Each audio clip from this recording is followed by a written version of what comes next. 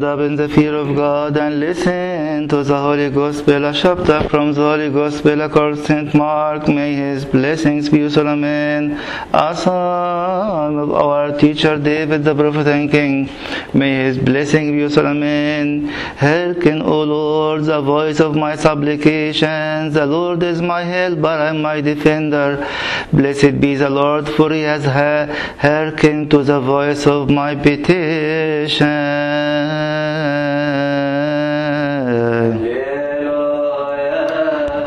Blessed is he who comes in the name of the Lord, our Lord, God and Savior, Jesus Christ, the Son of the living God. Glory be to you forever and ever, amen. And the scribes who came down from Jerusalem said, he has Beelzebub, and by the ruler of the demons he casts out demons. So he called them to him and said to them in a parable, how can Satan cast out Satan? If a kingdom is divided against itself, that kingdom cannot stand, and if a house is divided against itself, that house cannot stand. And if Satan has risen up against himself and is divided, he cannot stand, but has an end. No one can enter a strong man's house and plunder his goods unless he first binds a strong man, and then he will plunder his house. Assuredly, I say to you, all sins will be forgiven the sons of men, and whatever blasphemies they may utter. But he who blasphemes against the Holy Spirit never has forgiveness, but is subject to eternal condemnation, because they said he has an unclean spirit. Then his brothers and his mother came, and standing outside they sent to him, calling him, and a multitude was sitting around him. And they said to him, look, your mother and your brothers are outside seeking you. But he answered them, saying, who is my mother or my brothers? And he looked around in a circle at those who sat about him, and said, here are my mother and my brothers, for whoever does the will of God is my brother and my sister and mother. Glory be to God forever. In the name of the Father, and the Son, and the Holy Spirit, one God, amen. Today is the third Sunday of the blessed month of Mystery, and we are reading today the Gospel of St. Mark, chapter 3. And in fact, the same story or the same event has been repeated in Matthew chapter 11 and Luke chapter 12 to tell us the same thing. So let us raise our hearts to our Lord and to ask Him to open our eyes to see what He wants to teach us in this passage. But before we start, let me share with you Psalm 25 verses 8 and 9 to show us how we can get something out of the message of today. It reads, good and upright is the Lord, therefore He teaches sinners the way. If I'm coming, I know in my heart that I'm a sinner, I'm in need for a Savior, He is going to teach me the way. Verse 9, the humble He guides in justice, and the humble He teaches His way. Again, if I'm coming with a humble heart, humble mind before the Lord, He is going to teach me the way. I was trying to find a title to our topic today, and I find it very hard at one point. I will explain to you the meaning of it in a few minutes. So I called it the sinful virtue of the enemy. Why? Today in chapter 3 verse 25 and 26, this is what the Lord was saying when they accused Him that by demons He is casting out demons. He said, if a house is divided against itself, that house can't stand. And if Satan has risen up against himself and is divided, he can't stand, but has an end. We never heard in the whole Old Testament or the New Testament the Lord give any good sign of the kingdom of the enemy, except in this event, which is mentioned, as I said, 3 times. That the devil is not, his kingdom is not divided. And he is very keen not to be divided, because it is the only way that his kingdom will never be stand anymore. He is not saying that it's a virtue for the enemy, but it looks like a virtue. And that's why the only and the main fierce attack to the church is to divide the church. To our houses is to divide our houses. So if it's considered for him as a virtue, between brackets, for us and against us, he is using it as the means to destroy our small kingdoms, our houses, our churches, our communities, or whatsoever. That's why I call it the sinful virtue of the enemy. So if we think for a few minutes what I am going to experience in my life if I will choose such unity, and if I will reject the trap of the enemy in my life. The second thing in this reading today, we'll elaborate more about the division, but because it's very connected to each other. In verse 28, he said, "Assuredly I say to you, all sins will be forgiven the sons of men, and whatever blasphemies they may utter. But he who blasphemes against the Holy Spirit never has forgiveness, but is subject to eternal condemnation." Verse 30 explained it more. Because they said he has an unclean spirit. When we see the act of God, and we see the miracle that the Lord has done, especially this miracle which is casting out demons, they call it the miracle of the New Testament, because the whole Old Testament we never heard that someone, whoever he is, was able to cast out a demon. So when we see the miracle of the New Testament which is casting out demons, and we say it is not God, it is the enemy, this is the blasphemy of the Holy Spirit. And St. Augustine was trying to explain it, because when we say so, we are rejecting the power of God, are rejecting the incarnation of the Son of God, who gave us the authority once more to be able to cast out demons and to have our authority over our enemy.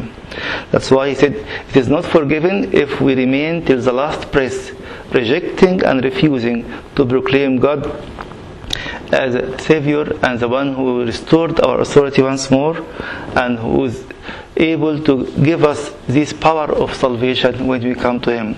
So it was unforgiven until it is changed. They can say, well, at one point he is not doing it by the demon, but he is the Son of God who has the power to do it. When you connect the division with this blasphemy, it means again, all of them were scribes and Pharisees. If you look to the first verse we read today, verse 21, all of them were religious people, but they cannot discern. This division makes this blasphemy, because they couldn't see God in each and in every act, in the fulfillment of the person of our Lord Jesus Christ. If you go to the Pauline epistle, it is explaining more about the division and this sinful virtue. He says, "Now I urge you, brethren, note those who cause divisions and offenses contrary to the doctrine which you learned, and avoid them." Maybe we never felt, or the church is not teaching one of the topics in doctrine, unity and rejecting division. It seems like something ethical. St. Paul is telling us here, it's a doctrine. Those who are seeking unity, they are following the doctrine of the church. Those who are seeking disunity or division, they are seeking their own desires, and contrary to the doctrine which you learned. He continued, "For those who are such do not serve our Lord Jesus Christ, but their own belly, and by smooth words and flattering speech deceive the hearts of the simple." And he adds, "For your obedience has become known to us." He's trying to say obedience, it means we are accepting the doctrine of the church, the doctrine of the unity, and rejecting the disunity. We are rejecting to be, sorry to say, worse than the kingdom of the enemy, who will never, if he has only one virtue, and again between brackets it is, he is rejecting disunity or rejecting division in his kingdom. We'll find in the Catholic epistle, St. Peter was telling nearly the same again, that you should follow his steps. Christ prayed many times that they may become one family, one group, one church, and one universal body for the body of Christ.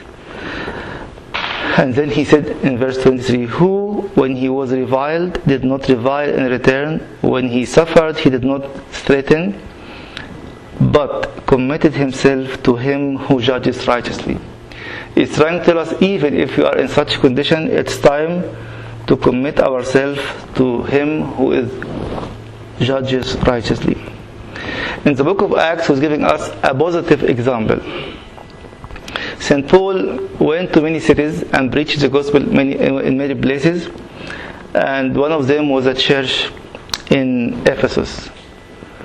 And people were very attached to him because he made the unity around them. And then he went to Jerusalem, he went to many places.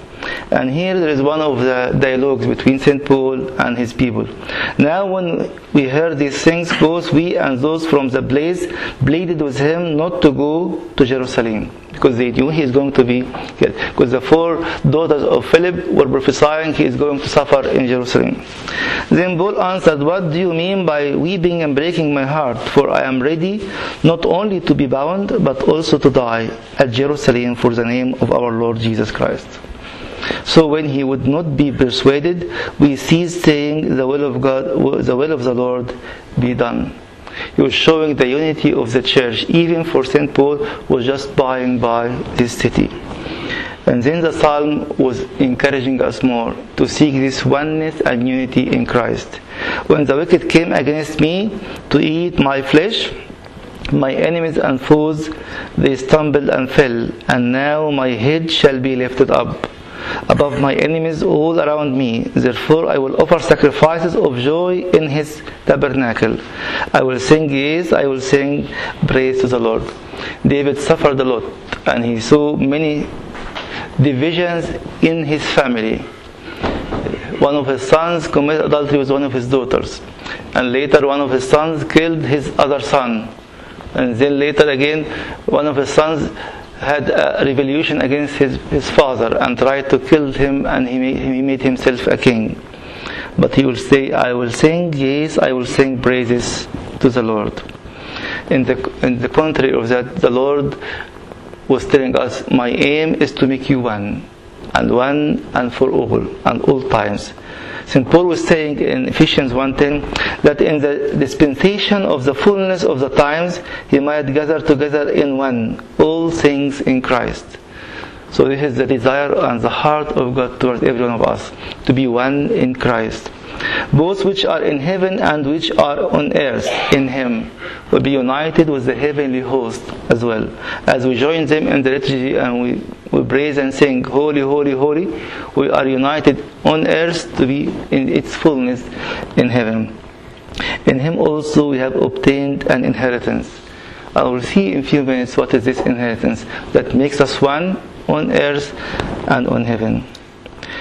In John 17:22, when the Lord was praying his last prayer, he said, "And the glory which you gave me, I have given them." St. Ambrose says this glory is the Holy Spirit.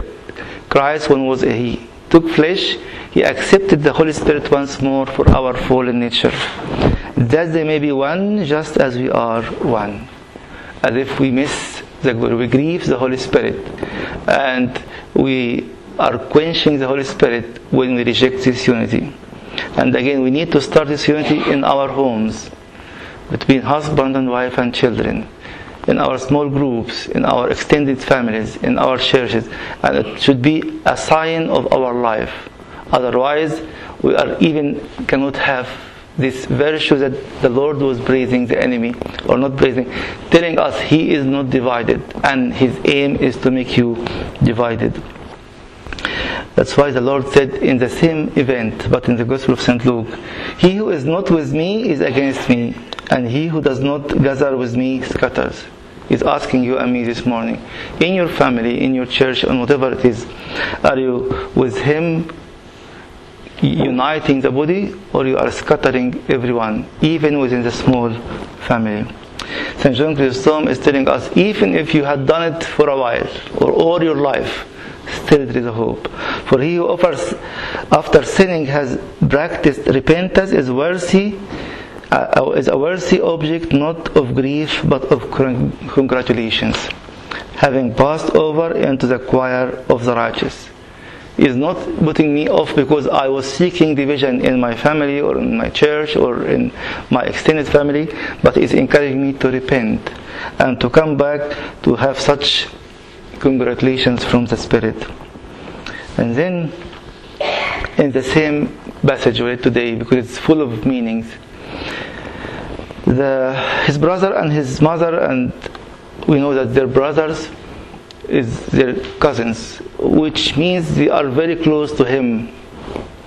Then his brothers and his mother came, and standing outside they sent to him, calling him, and the multitude was sitting around him, and they said to him, "Look, your mother and your brothers are outside seeking you."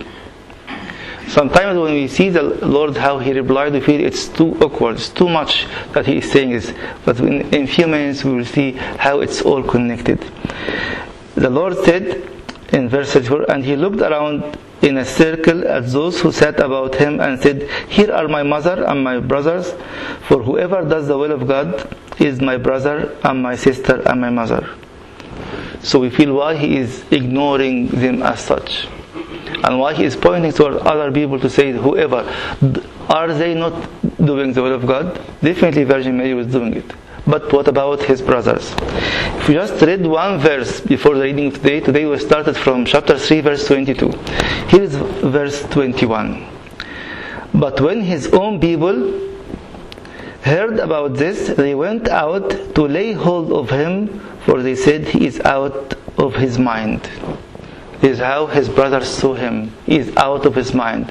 And they are not seeking Him to follow Him or to praise Him. They are seeking Him to lay hand on Him because He is out of his mind. That's why He is telling us, my family has a division. It's divided against itself. They are rejecting my kinghood. They are rejecting me as a Savior. And it's time to recognize, even with the small family or the extended family, will have such rejection. But He is telling us, those who are doing the will of God are my mother, my brothers and sisters. So He's trying to tell us, don't be ashamed of what you have, but try to restore it, because my family was the same. Later, of course, we knew that his brothers believed in him, and one of them, we call him James, the brother of our Lord. But at that time, the family was divided. Finally, let us pray with St. John Chrysostom. "We who were not worthy of earthly glory are lifted up to the kingdom of heaven. Enter heavens and take our place before the divine throne." This is our liturgy. To seek this unity in the body and the blood of Christ. To take our place before the divine throne. And to reject to be in any sort of division with ourselves, with our families, and with the whole creation. May the glory of our Lord Jesus Christ be with you from now and forever and ever.